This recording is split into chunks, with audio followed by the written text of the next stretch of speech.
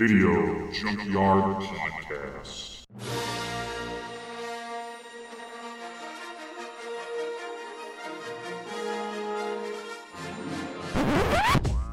Hello there.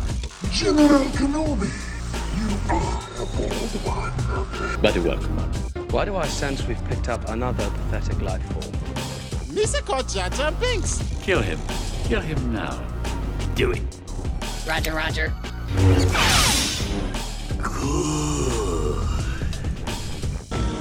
So uncivilized. Call this a diplomatic solution? No, I call it aggressive negotiations. You were right about one thing, Master. The negotiations were short. A communications disruption can mean only one thing. This is pod racing. Are you an angel? I am the Senate. Wow. What do you know?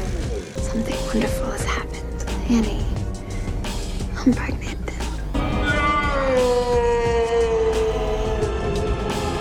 Good. Twice the pride, double the fall. Here is the path to the dark side. Fear leads to anger. He's too dangerous to be left alive. Anger leads to hate. I don't like sand. It's coarse, rough, and irritating. And it gets everywhere. The ability to speak does not make you intelligent. Hate leads to...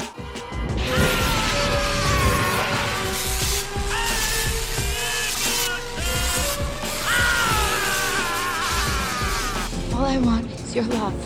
What about the droid attack on the Wookiees? At last we will have revenge. And not just the men, but the women and the children too. I love democracy. This is where the fun begins. Hello, ladies and gentlemen. Welcome to another discussion episode on the Video Junkyard Podcast. With me are my good co-hosts, Joe Jar Jar Peterson. Oh, God. You're not living that one down. And Eric the Boba Fett Gobranson. Oh, I like that one. That one's good. He Hey, gets Ryan. Boba Fett and I get fucking... That's why.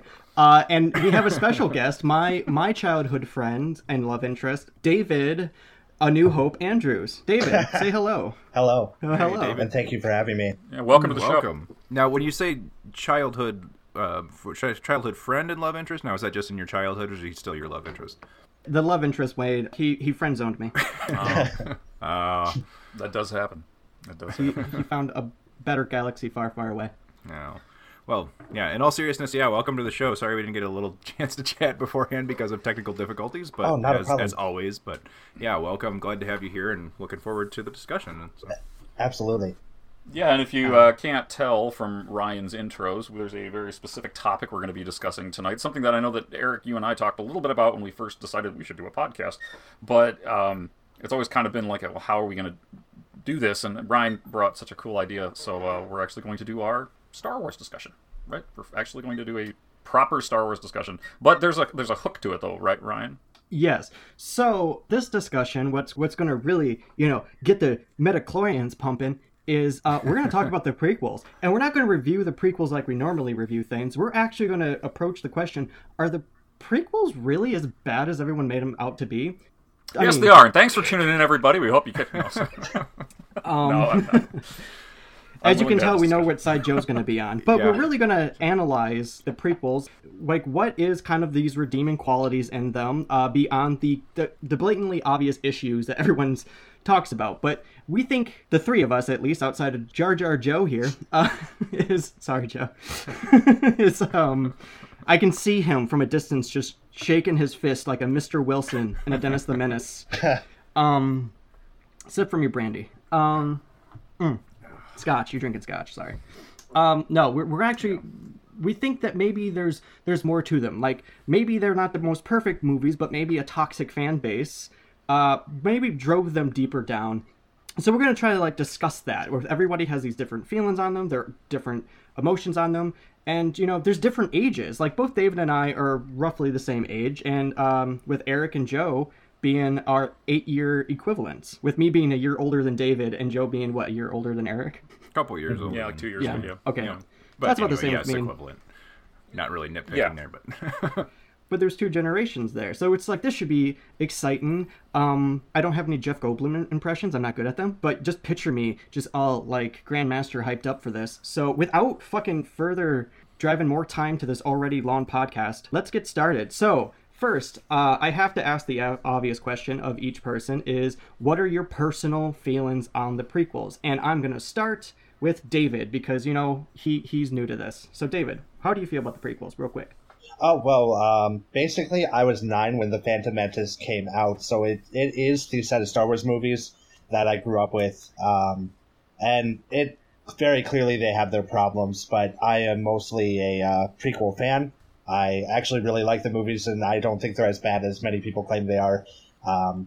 Yep, that's... All right. I'll keep it fair and balanced and go to Joe. Joe, how do you feel? I was a senior in high school when... I think I was a senior, 99? Yeah. So I was a senior in high school when... junior, senior when the first one came out, when Phantom Menace came out, and I was super excited. I grew up watching the original trilogy over and over and over again on, like, recorded off of TV beta tapes. And I was super excited when these came out, and I think I loved each one when they first came out because, damn it, it was Star Wars, and it was something I'd just been wanting to see new stories of for so long. And then I actually went through a period where I just couldn't stand them. I thought they were terrible. And I actually feel at this point, as we're recording, I recognize what they are, and yeah, there are problems. I'll get into more of that later about whether they're significant or not. But they're not my Star Wars, I guess. But I respect them for what they are. I don't go out of my way to watch them all the time. That's fair. How about you, Eric? Similar to Joe, I was in high school when Phantom Menace came out. In fact, I can remember going to see Phantom Menace because Joe gave me a ride to see it the first time I saw it. So cute. Yeah. And so you camped out though, right? Didn't you camp out? Not for Phantom Menace. No, okay. Attack of the Clones we did, and we'll get into a little more of that later. Yeah. But But yeah, no, I think Joe and I went to see Phantom Menace together the first time, and I don't know. I don't remember anybody at the time having a negative reaction to it, which is weird because if you go like the popular belief or pop culture will tell you that, you know, oh, these movies came out and everybody's head hit the floor because they were so disappointed. I don't even remember reading bad things about them, really. There was some critical negative stuff, but I think when you're a teenager, you're not really paying attention to that. But word on the street, like everyone going to see this movie was it was great. So I certainly thought it was great when I was, you know, but yeah, no, overall, I have always been still a fairly big fan of the prequel films. I certainly am you aware bought the that Blu-rays. Oh yeah, and I know the Blu-rays of everything Star Wars, honestly, but I'm just I'm a big Star Wars fan, and this was part of my, you know, I was still a kid essentially. I was an older kid, but this was part of my Star Wars growing up too. As much as, you know, Joe mentioned growing up with, you know, old VHS copies of the original trilogy, and I did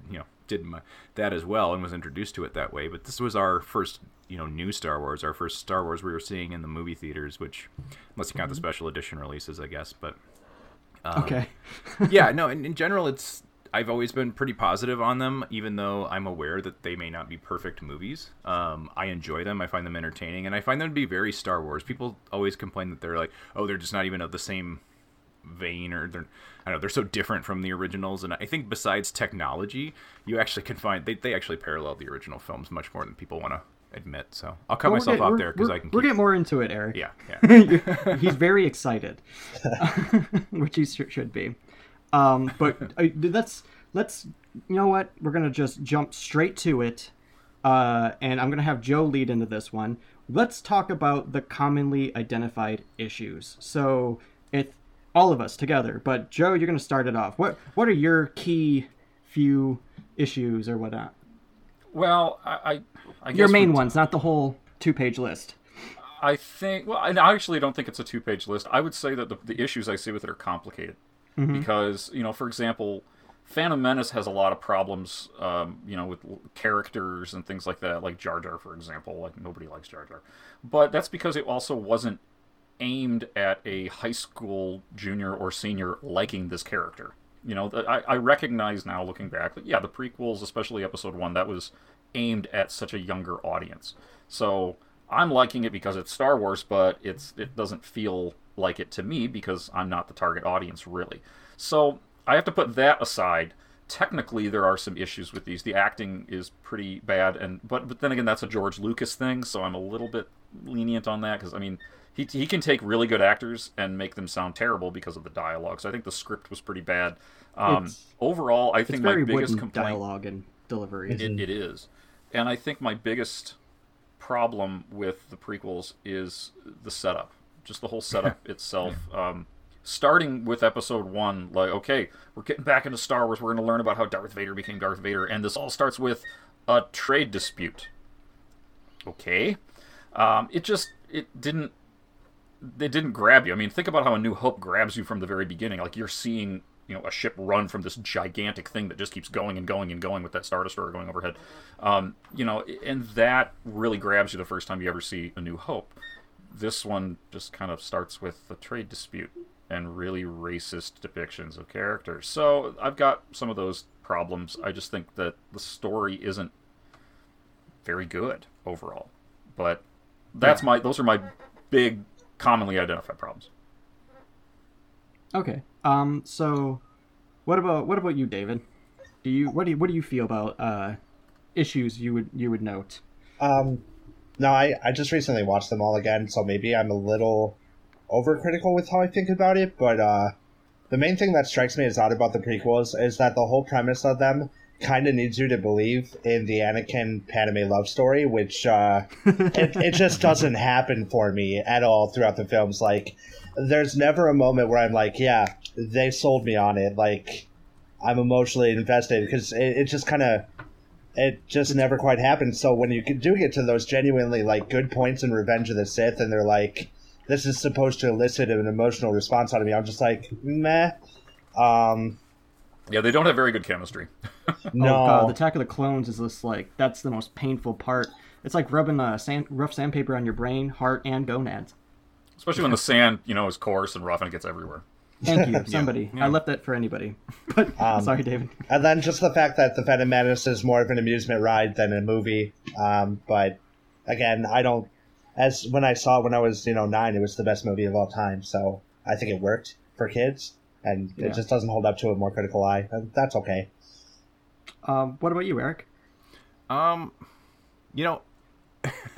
Much as when we were talking about Rise of Skywalker recently, off air, I'm aware of a lot of criticisms of this movie and agree with many of them, but it's never really stopped me from enjoying them, so I don't really dwell on them. Things that bug me about them are you hit a couple of them on the head for sure. Phantom Menace for me is the most problematic because from an adult standpoint, and as I've recently rewatched this movie, it struggles from a big time lack of understanding exactly who George Lucas was making this movie for, because 60% of it is so much in the vein of being a kids movie, like you mentioned, an amusement park ride, things that are definitely there for the younger audience. But then the main plot of the movie is very, very politically driven and very heavy.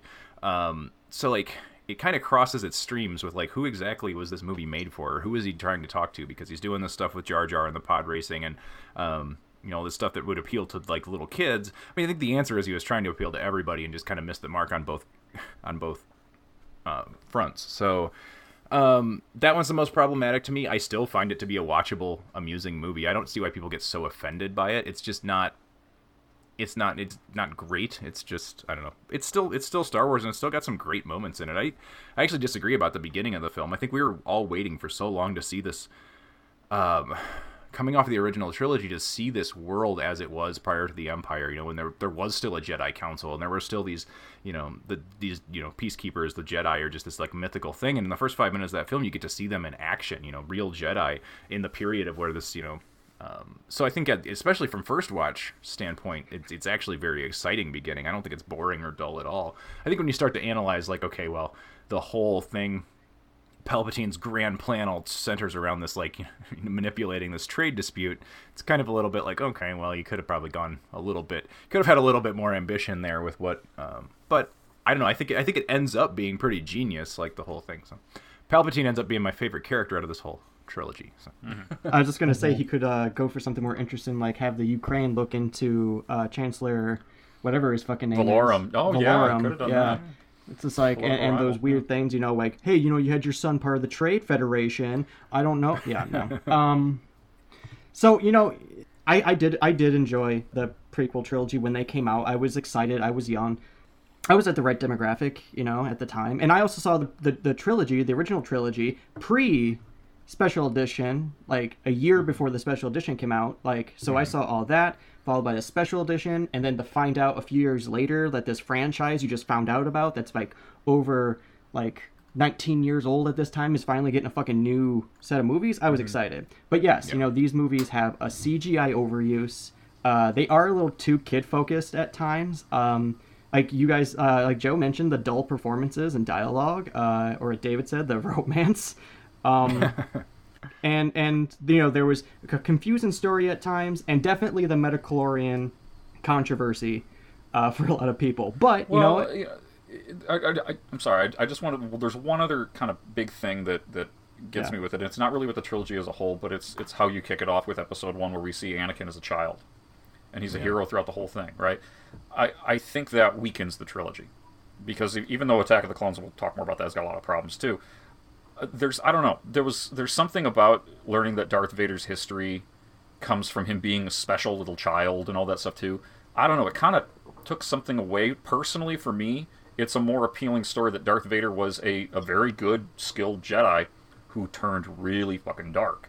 But when you add this thing like, well, he was a cute kid once and everything was fine, but he was super special, it kind of changes that and biases it. I think the approach with that is like the kind of idea, like I don't know, like well, anyways, I was gonna say like the idea of that kind of feels like, what if you have a Jesus character and you like, we love Jesus, and then you found out he was actually Satan.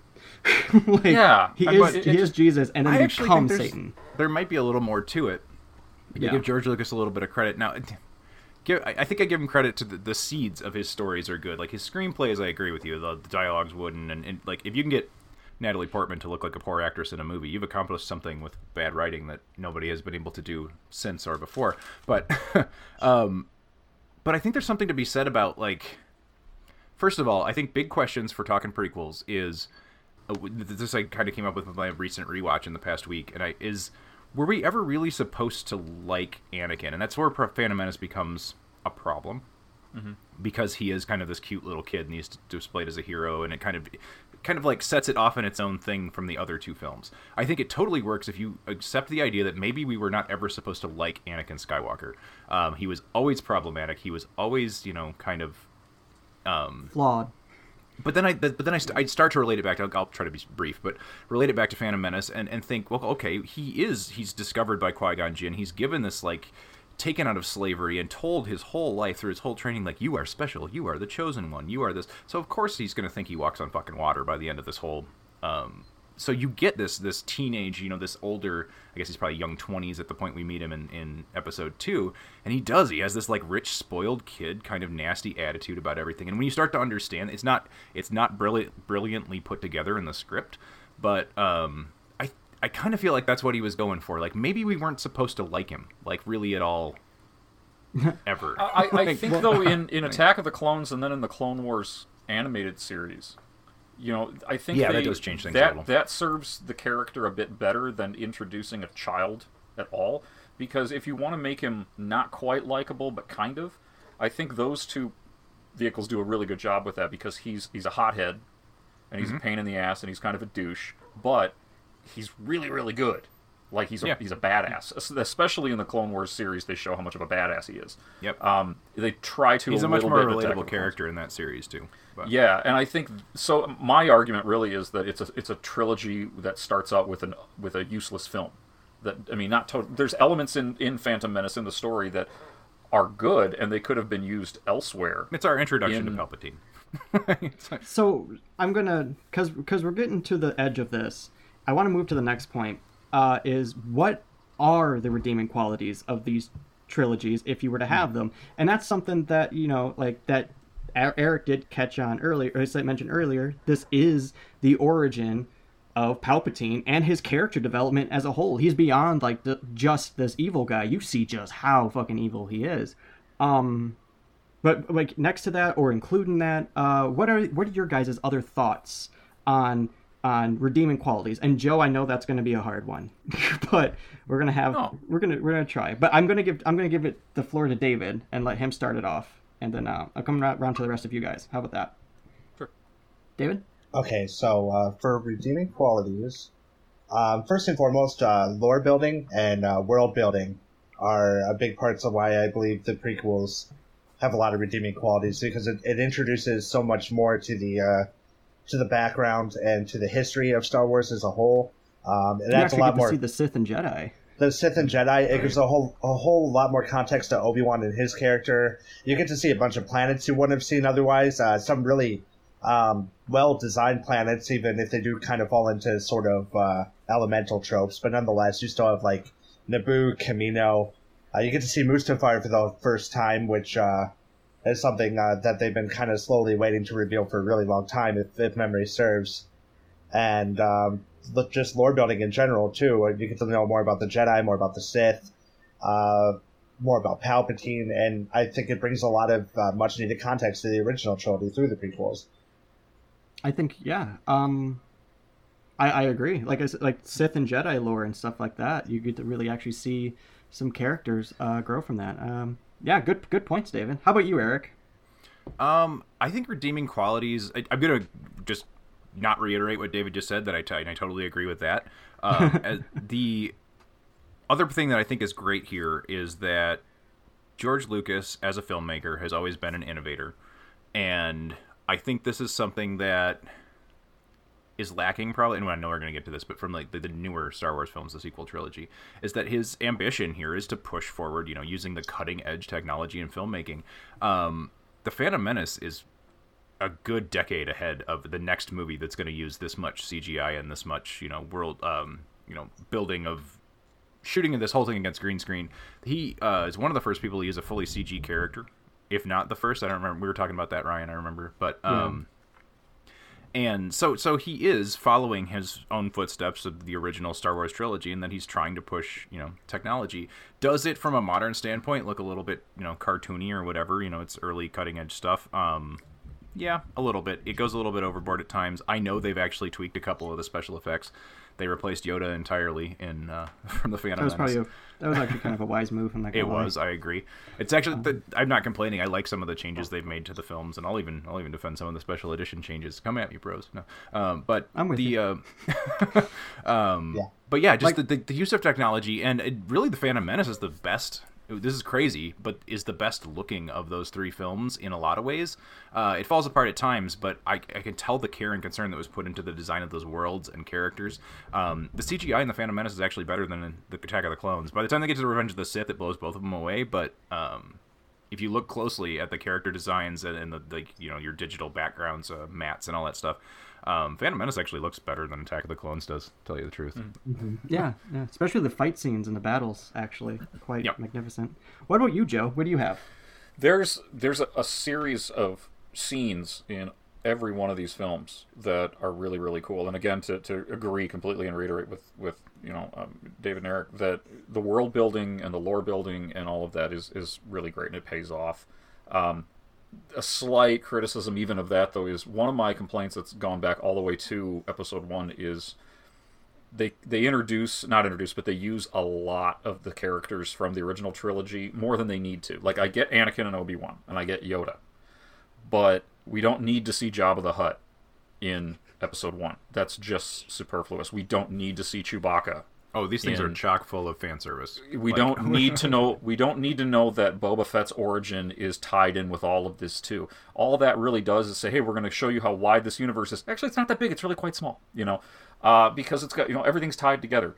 And I know they try to do some gags and stuff. Even in Episode 1, there's a little. You can see the Millennium Falcon flying by in the distance, and they do that even with the new ones, the new prequel trilogy. You see the Ghost from Star Wars Rebels, flying around, but it's just not.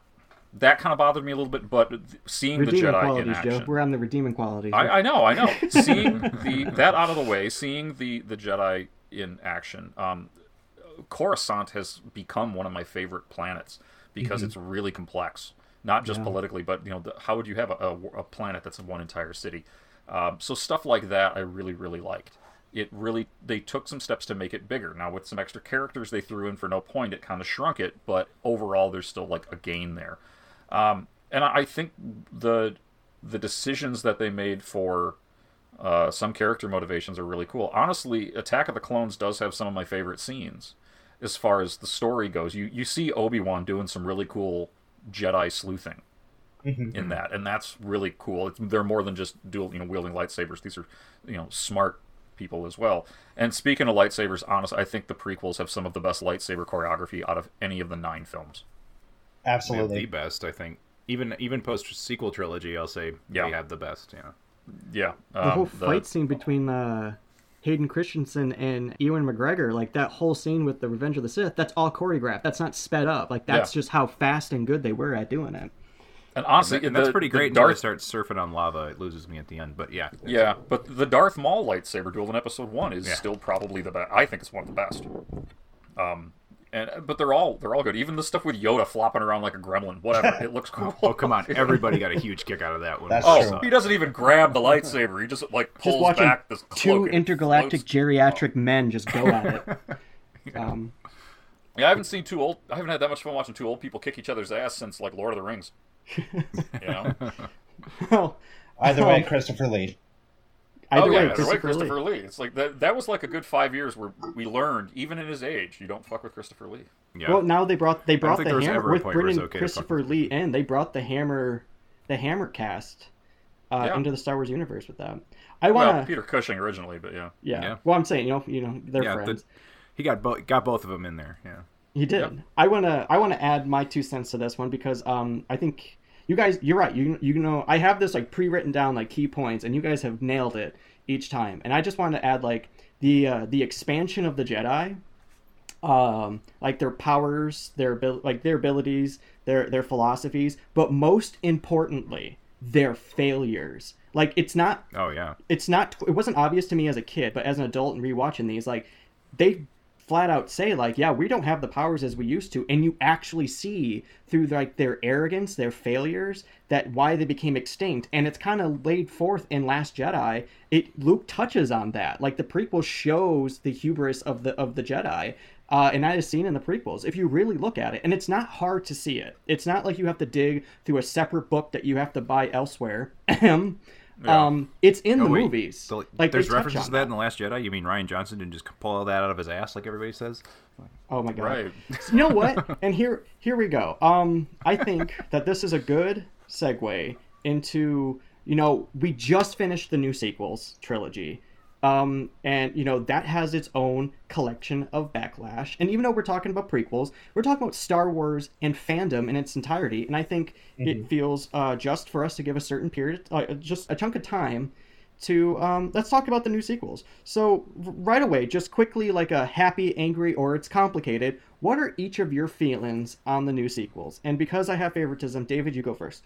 I'm definitely in the it's complicated track and especially after watching the prequels again just recently. I was genuinely positive about the sequels, but after watching the prequels, I'm almost kind of tipping in the opposite direction and leaning almost towards negative. And I guess I'll explain myself in a little bit when we get down to that moment. But mostly I kind of find them to be unorganized and very market research the movies 1 through 3.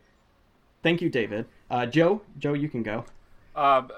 It's complicated, kind of in between happy to it's complicated, more moving towards just middle complicated. Okay. And Eric? I'm surprising myself, but I think I'd have to go with it's complicated as well. I won't expound on that since we're going to talk more. Yeah. I'm in the same boat. For a while I was happy, but after Rise of Skywalker, it ultimately not only framed its complicated feelings for just that movie, but actually as a franchise as a whole. And let's go, we're going to start off positive here because, there's a lot of people, and I see a lot of people who defend Star Wars no matter what. So, and defend these new sequels. So let's start with you mean me? You, somewhat David too, but David's reaction was a new one. But having him be part of this podcast, yes, do it. Anyways, that's not my manipulation. No. So let's very quickly release your anger. Release it into this bottle. Where I save it with the others. Sorry, I just pictured Palpatine having just a closet full of just repressed rage from each failed fucking apprentice. So what have the sequels improved upon Star Wars, where let's say that the prequels didn't quite get right? So we'll start with Eric. Eric, you haven't gotten first bid. We'll start with you. I'll tell you what, 100% what the sequels got right that the prequels did not was the, like, feeling, something like that was organically Star Wars about them. Like, whether it was just the more use of practical special effects, or, and I know I just got done a few minutes ago applauding George Lucas for his, technological, like, push forward, but a little bit of the throwback that JJ did with The Force Awakens, did help ground it in that world that we left behind at the end of Return of the Jedi. So it kind of set itself into the universe a little bit better. It took less getting used to. It felt like you were kind of just like at home, back in a galaxy far, far away. So you're mentioning like the balance between the CGI and practical is now perfected. It's better, yeah. Not that they did everything perfectly, but it did feel a little bit more like the original trilogy. It looked a little like, to the eye, it was a little bit more like the original trilogy. Yeah. So was I supposed to say positive here? But we'll move on to the next point. And no, I mean I could go on. There are more positive things I liked about it. I love the fact that we got new, interesting young characters that I liked in general. I'm not sure I love everything about the way it ended up, but it was fun. It was good to follow their journeys. I didn't really want to see geriatric Luke Skywalker and Han Solo running around the universe for a whole film. I'm glad that they... I don't even think Harrison Ford wanted that. I mean, he didn't. No, he didn't. No. I don't think anybody wanted that to be, the push, the main, attraction of those movies. Mm-hmm. I love what they did with the older characters. I thought they became great support to the new cast, and I'm not talking about arcs here and the way everything ended up, but just kind of the general feeling I get from it. Okay. Yeah, in general, I think their hearts were all in the right place. I think what they didn't do, and I think David touched on this, really briefly, but they didn't have a plan for this thing. It's a disaster.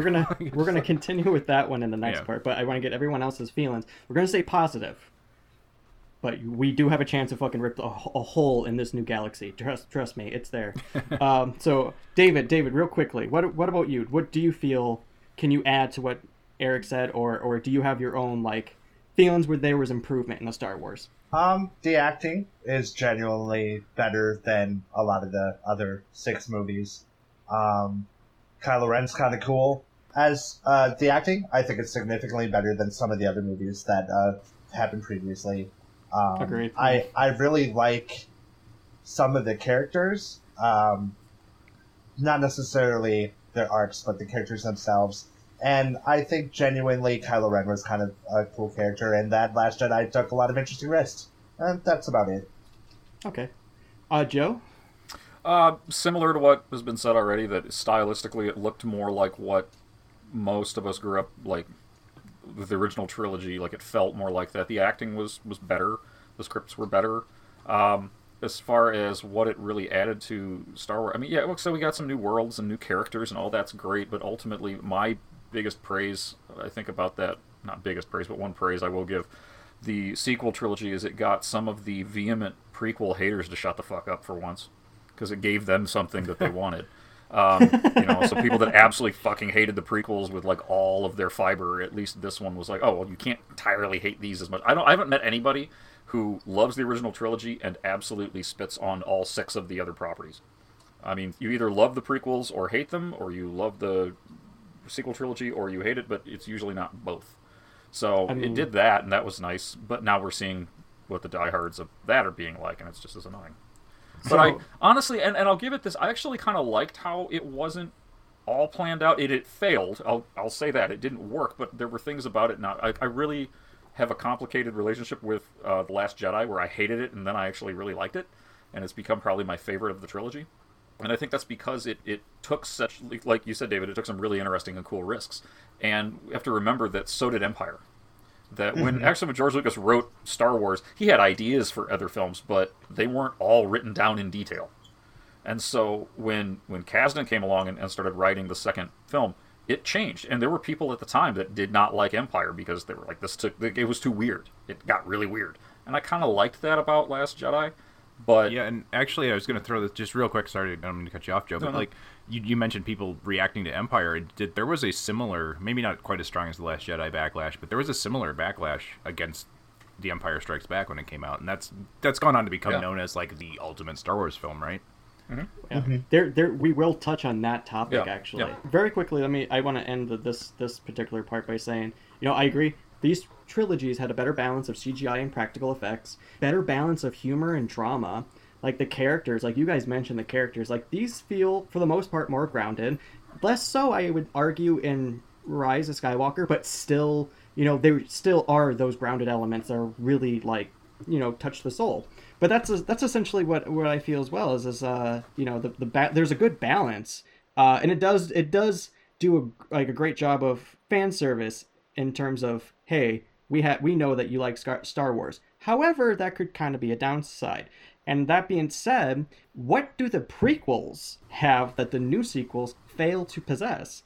And you know what? I'm going to start with Joe. One or two things. One or two things that the prequels have that the sequels fail to possess. You can go with one if it's too much. I think maybe in some of the side plots, a broader context, like you kind of get a little bit more of the history, but honestly, I don't know how necessary it is. I guess if you're going to have a 9-part series and one of them is and they're made out of order, and one of them is a prequel trilogy after the fact, whatever, it gives you some of that context. But I don't know. I guess not to dismantle our discussion here entirely, but I guess I've become more of the philosophy that not every story needs to be continued. Some stories are just stories, and it's okay to let them go. And I think the original trilogy is a good beginning, middle, and end. The prequel has a beginning, middle, and end, and the sequel trilogy has a beginning, middle, and end. And you can put them all together, and now you get, fucking Voltron. But it's a bit of a janky Voltron. And I think because especially the prequels look so different, they stand well on their own. In a way, they look so different than the other films that it's hard to time in at times. But I don't know if they really add anything that's absolutely necessary, to me at least. They add context, but I don't know how important it is. All right. Yeah, okay. really. Well, who's next? David, you go. Oh, okay. So the two biggest things I feel the prequels have that the sequels don't is cohesion. I feel kind of opposite of what Joe said about episode 1. I believe you can watch episode 1, 2, and 3, have a complete cohesive story with a connected narrative that was clearly planned out in advance. Unlike the sequels 7, 8, 9, where I feel like I could literally cut out The Last Jedi and just watch Force Awakens and Rise of Skywalker and still get a complete narrative. Or even possibly, you know what I mean? Like, it just, they feel like J.J. Abrams' first movie, then Rian Johnson's side movie, and then J.J. Abrams trying to make 2 movies at once because he really wanted that second movie. Because he wanted to retcon the previous one. Oh, absolutely. And then you have something that believability. I believe the prequels have more. Some things that they do in the sequel trilogy, I'm still like, but how? Kylo Ren stopping the phaser fire right at the beginning of The Force Awakens, or like, I can suddenly force heal, I can suddenly fly through space. Whereas the prequels at least attempt to give you some sort of explanation. Like a really good example being like, oh, why is Mace Windu able to just completely destroy Jango Fett? Well, his backpack went out, and you can see him like trying to activate his jetpack right before like he lobs his head off. He got hit by that fucking bull creature. Yeah, so you're right. Right. There's that little bit of context as into why did this happen in this way, which I believe they don't tell you. They don't tell you. They show you, and they want you to. Yeah, which I don't believe the sequels have at all. The sequels are just like, well, she has healing powers because it's important to the plot. I'll give you that. I'll give you about the cohesiveness. I hadn't considered that the prequels, whether, all the other things aside, they do tell. Well, I mentioned that they've got a beginning, middle, and end. It's a pretty coherent story. But yeah, you're right. I don't know why they suddenly decided in the sequel trilogy that, oh yeah, this almost dead extinct religion and series of powers, we're going to add a whole bunch of new ones that you had no idea about with no explanation. You know what? Joe, now you said that, and after what David said, it reminds me of this. Joe sent me a photo of when they have the book for the Rise of Skywalker, and the comment of like, it's one thing, like the prequels had like, the additional stuff to add to what was already given, but this book is essentially, because Joe, you're a professor, it's homework. That's how it was identified, right? Like, it's just like essentially like it's missing in the movie, but here, do your research so you can like now like fill the gaps in the movie. Oh, and I know that for every one of these, they've come out with like, you know, the technical atlas or whatever they call them. I don't remember the official name, but like the visual dictionary or something for each one of the sequel movies. But I feel like, yeah, Rise of Skywalker is relying on that throughout a lot. Star Wars, historically, throughout this entire thing this sprawling thing we know as Star Wars now, there has always been the extended universe stuff. Since, you know, even pre-Empire, there was, you know, a couple of novels written, and et cetera, et cetera. Never has it ever been necessary for you to explore any of that. It's always been there if you're really into it and you want to get a little deeper into all these characters and the world and kind of, you know, what it's all about. And it's great, and it's there as an asset to people that are fans, and it gives you more to explore. But never has it been necessary to do so to understand the events of a movie. So that was a major misstep, I think, on Disney's part, on JJ's part, whoever's fault that was. All of them. Yeah, and even so, like I'm somebody that is well versed in the EU, both old and new, and you know, just because, you know, I didn't read the right book or something, I'm still in the dark about some stuff. So, well, what about you, Eric? What do you feel like the prequels have that sequels fail to possess? I'm gonna be easy on this one because I'm gonna echo a lot of what both David and Joe said, and that's that. Okay. Yeah, they do. They have more cohesion. The major failure the sequel trilogy has was that they planned to make a trilogy with no plan to make a trilogy, which doesn't make any sense at all. They changed route too many times. Honestly, they became, and we're going to get into this later, but they became too concerned with what, like, you know, the fan community was saying on their Facebook pages or whatever. Absolutely. And it started steering it in different directions, and so they would stop this and fire this person and start this over and do this. So it gives it this really disjointed feel. I think my favorite film of the three and sequels is The Last Jedi, and that's because it's different. It takes risks. It's obviously the work of somebody with you know, a passion for it, that wanted to see it pushed forward into the 21st century, and you know, we saw what happened with that. But we're talking. Sorry, I'm avoiding the question. We're talking about what the prequels have that the sequels don't, and that it's that cohesion. It's the, although they feel like they look a little different, and they do feel, I think, because some of the wooden acting, and they feel like they're a little bit different animal than the original trilogy. But I think the mythology runs so strongly through them that they do end up, by the time you finish Revenge of the Sith, you do get that kind of, okay, well, now I understand the whole conflict, the universe we're living in. Before, it's a very, you know, the original trilogy, as great as it is, it's very generic with, like, evil empire, you know, good rebellion, you know, ancient mystic religion, and this gives you some stuff that, like, actually grounds all this stuff in the reality of the galaxy. And as Joe said, maybe it's not 100% necessary, but if you're willing to, you know, bite, and you're into it and you want to learn that stuff, it's a rewarding ride by the end of the time. I just think that people weren't really actually, they thought they wanted to know things, but they didn't really want to know things at the end of the day. And that's where, you know, you guys are right. And I would sum it up as this way. For me, I think the prequels, because the theme of cohesion shows up a lot, and the reason is because these were planned from the start. I mean, like, not from the very, very beginning, but George did actually have, like, some loose idea. And then, like, 19 years later, he's like, you know, the technology is where I'm at. Maybe I do want to revisit these. And there is, you know, there's a soul to the prequels. Despite, you know, how you feel about them, with a lot of people saying, like, they killed my childhood. I'm like, okay, I get it. But look at them and compare them to the sequels. There is an intention there. You know, their risks were attempted, and though not all of them were necessarily fascinating at times, they were still something that delighted the imagination. You know, he wanted to tell a new story, not a carbon copy of a franchise, which is where I think the sequels kind of sit at. You know, they started that way, definitely. Yeah, they wanted to ignite the franchise. That was it.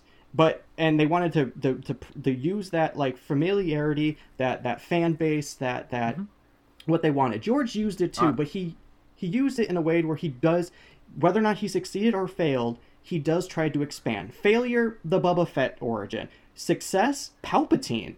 You know, and it's there. There is addition. Whether you like it or not, it is new. It is there. There is a passion, and there is a creativity. And I'll definitely give George Lucas credit for kind of doing what Rian Johnson did later, right? Which was, this is the story I have to tell. And George Lucas really didn't give a shit, and to his credit. about, well, what do the fans want to see? They want to see Star Wars. They want me to make more Star Wars. All right, here's the backstory. Don't give and them I'll too much give credit. Them The prequels are also chock full of fan service, like just like They are. tons and tons of it. But there, like there I are, said, especially they the do try Boba to- Fett thing and all that. They do try to expand, success or failures. He does try to expand that fan Yes. service beyond just, hey, there's just an appearance. Like, they touch, for example, they show Jabba the Hutt. I'm like, okay, why is Jabba there? Well, they also mention slavery. Like, him own Leia as a slave, but with Anakin, there's a whole slave trade. And why is that? Because they're so far away. They do kind of touch on these things. It's weird, but I actually found the political aspects of the prequels very fascinating, even as a kid.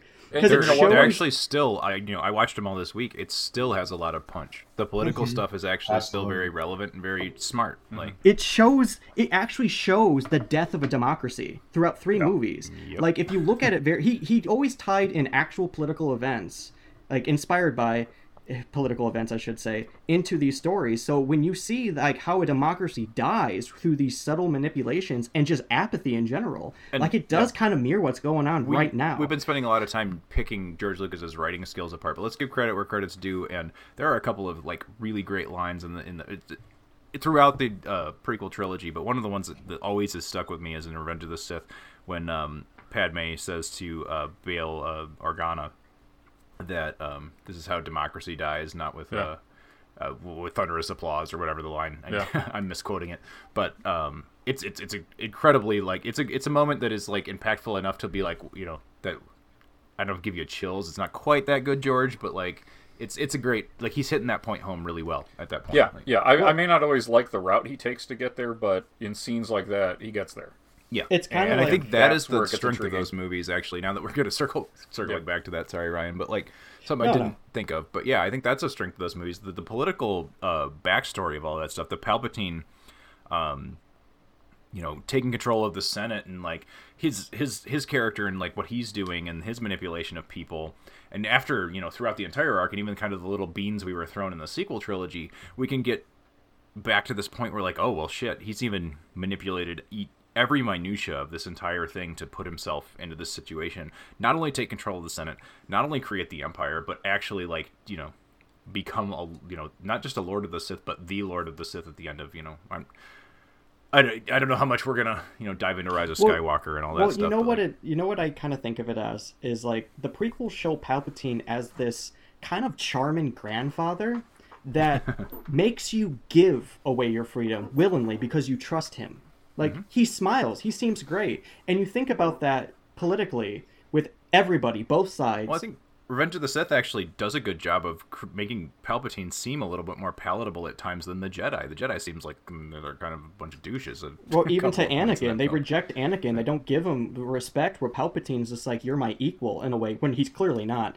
But that's what I mean, is like that idea it's that manipulation, taking advantage of disenfranchised people, and you see that's just the state of politics, and like that kind of adds to things when you have people who are just so invested in a political party, system, or person, and don't stop to see, like, you do know it's structured to get you to like it, right? Like, you know it, but you don't acknowledge that it's happening, and then because of that, I think this whole tangent of this discussion would lead me to I'm not that I'm trying to conclude, but like the prequels are much smarter than the Jar Jar Binks crap and all of that. They like, are. There's something going on in there that is like really, really like smart, good stuff. That's what elevates them above the sequels, which look great. I mean, they're beautiful films, right? And they have good characters, and they have these really solid, like, better acting, and they have some really solid like moments. But when you look at like the cohesion and what it's trying to say at the end of it, like that's what makes the prequels in a lot of ways superior to the sequels, is exactly that. It's that it is saying something. I agree with you. And what it is this. The execution may be poor, but the overall story is actually far more interesting, where you have the opposite with the sequel trilogy, where the execution is amazing, but really the stories are kind of poor. Would you... Yeah. How would you guys feel about that? I mean, agree 100%. I'll let someone else talk. No, here's the thing. I want to mention George Lucas's criticisms of the sequels, actually. David, you did some research into that, didn't you? Like, you brought this up. Just very briefly, I was basically just watching a bunch of George Lucas's interviews before I came on tonight, and I mean, it's hard to say because the only thing that I looked up directly is apparently Bob Iger, the CEO of Disney, basically said in his book like that George Lucas almost even felt betrayed by the sequels. But back when he first sold the franchise to Star Wars, or to Disney, he was essentially like, well, I kind of have to let it go. I'm in my 70s. Even if I wanted to make the new trilogy, I can't. Like, I'm not. Who knows if I'm going to make it to 80? That's and he just had like a kid. Didn't he and his wife just have a kid recently? Something like that. Yeah. I think so. Yeah. He's kicking it at 70, man. He's going. He's full on Palpatine in it. You know, I think that, you know, you have to, as a creator, you have to be willing to do that. And when he said a couple of years ago that he wasn't going to, before he sold, that he wasn't going to make any more Star Wars films because people were so angry about him. What was he said? He's like, why would I want to make movies that just make people mad, or something like that. You know, he was kind of, I don't want to say he was completely done, but I know there were other projects he wanted to go on and work on. Though it sounds like he's just really enjoying the cash that he's gotten from all of these over the years, which is good for him, you know. But I don't blame him. And as far as, you know, everybody's going to have criticisms. I expect that he's going to have some criticisms about the sequel trilogy, just as I'm sure Timothy Zahn had criticisms that they didn't use all of his books as source material, or anybody else who wrote, you know, what we now call Legends, the original expanded universe stuff, which admittedly I haven't dove into very much. But you know, everybody, anytime you're like, okay, we've got the prequels, and the prequels are a bit set up because you knew how they were going to end, right? Before they started, you know, before you walked in the theater to see episode 1, you knew how this whole thing was going to end. The sequel trilogy was so open-ended, I think right away people were going to be mad that, oh, well, whatever headcanon they had wasn't going to be used, or George Lucas was probably going to be a little bit bummed that they didn't use his original treatments, whatever. You're not going to please everybody, which is something J.J. Abrams said about this new one, that, you know, I know that some people aren't going to like it. You can't please everybody, and so there's got to give some credit to that. You know, and I think that's what's really what it comes down to these new Star Wars, and I think that's what really this discussion is kind of leading to, and it's the giant elephant in this galaxy far, far away, and that is just backlash in general to Star Wars. It's as old as the test of time. I swear to God, it's the first time that you saw a scroll, is that there's always a backlash of some time, especially when you have a group of people, a fandom that are so emotionally invested in a franchise, which happens with a lot of things. We've discussed like criticisms with like Marvel versus Scorsese and such, but Star Wars holds it like on this whole new level, like where they do have this power to essentially bully a creator, and I think that's something that we should talk about next. In fact, this is such a complicated issue, is that much like Star Wars and when George Lucas first wrote it, it's too big for just one episode, and I think we're gonna have to continue that in a part 2 podcast. I know, guys, it's not something that we wanted, but I think it's something that's necessary to give the time that we need. So, what do you guys think? Yeah, I'm open to doing that. I think it definitely, looking at the outline, yes, there's an outline. We made it about a third of the way through, so dare I say we could make a trilogy out of this if we really wanted to. But well, yeah, no, I think we're aiming for two-parter. We're aiming for like the end of the Harry Potter series. to give backlash and toxicity its due, I feel like maybe it's necessary we give it. I think we should another episode. Yeah. So. So here in the video podcast, and we're all in agreement, I think, even though we didn't listen to the other two. Very quickly, other two, what do you think? About yay or nay. Part 2, yay or nay. Yeah, we totally do a two-parter on this.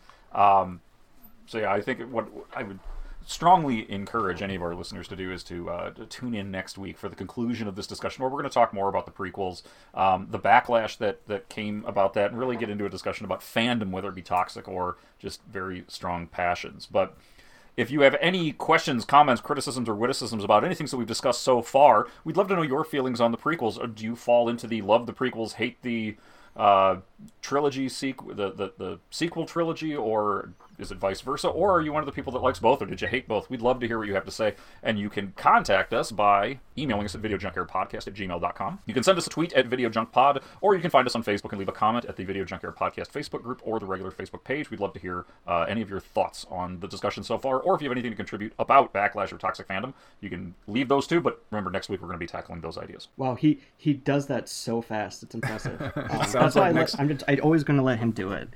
So sounds like next week we are going to tackle more Star Wars, which is always a welcome topic with myself. Hopefully you everybody out there listening feels the same way. Coming up after that on the podcast, we are going to look at we have a Valentine's Day special, and what more film is more romantic than Bram Stoker's Dracula? Also, Death Becomes Her, Living with Yourself, Kingdom of Spiders, Demolition Man, Velocipaster, Beverly Hills Cop, and a lot of other really great stuff coming in 2020. I hope you will tune in to the Video Junkyard Podcast again and check that out. And next week, hey, more Star Wars. We all like that. That's right. So I want to thank everybody for tuning into this episode of the Video Junkyard Podcast. Hopefully you hear us next week. I'm Joe Peterson. I'm Eric Branson. I'm David Andrews, and I'm also in this discussion. I'm Ryan Seiskell. I've been your moderator tonight. I'll see you guys in part 2 next week. You have a good night. And may the Force be with you. None of that bullshit here. Not on my show. Okay. Rick. All right, good night. This is the end for you, my master. It's over, Anakin! I have the high ground! You underestimate my power! Don't try it! Another happy landing. Now get out of here. What, you think you're some kind of Jedi waving your hand around like that? When the Jedi learn what has transpired here, they will kill us. Hold on. This whole operation was your idea. If so powerful you are, why leave? I must go. Bring balance to the Force! Not leave it in darkness! You wanna buy some death sticks? Yeah.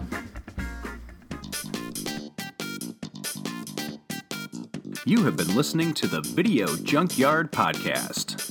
I do wish we could chat longer, but I'm having an old friend for dinner.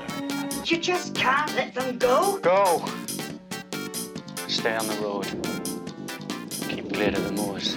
We want to take this opportunity to thank you for listening to the Video Junkyard Podcast and remind you to find us on social media on Facebook at facebook.com/Video Junkyard Podcast, on Twitter at Video Junk Pod,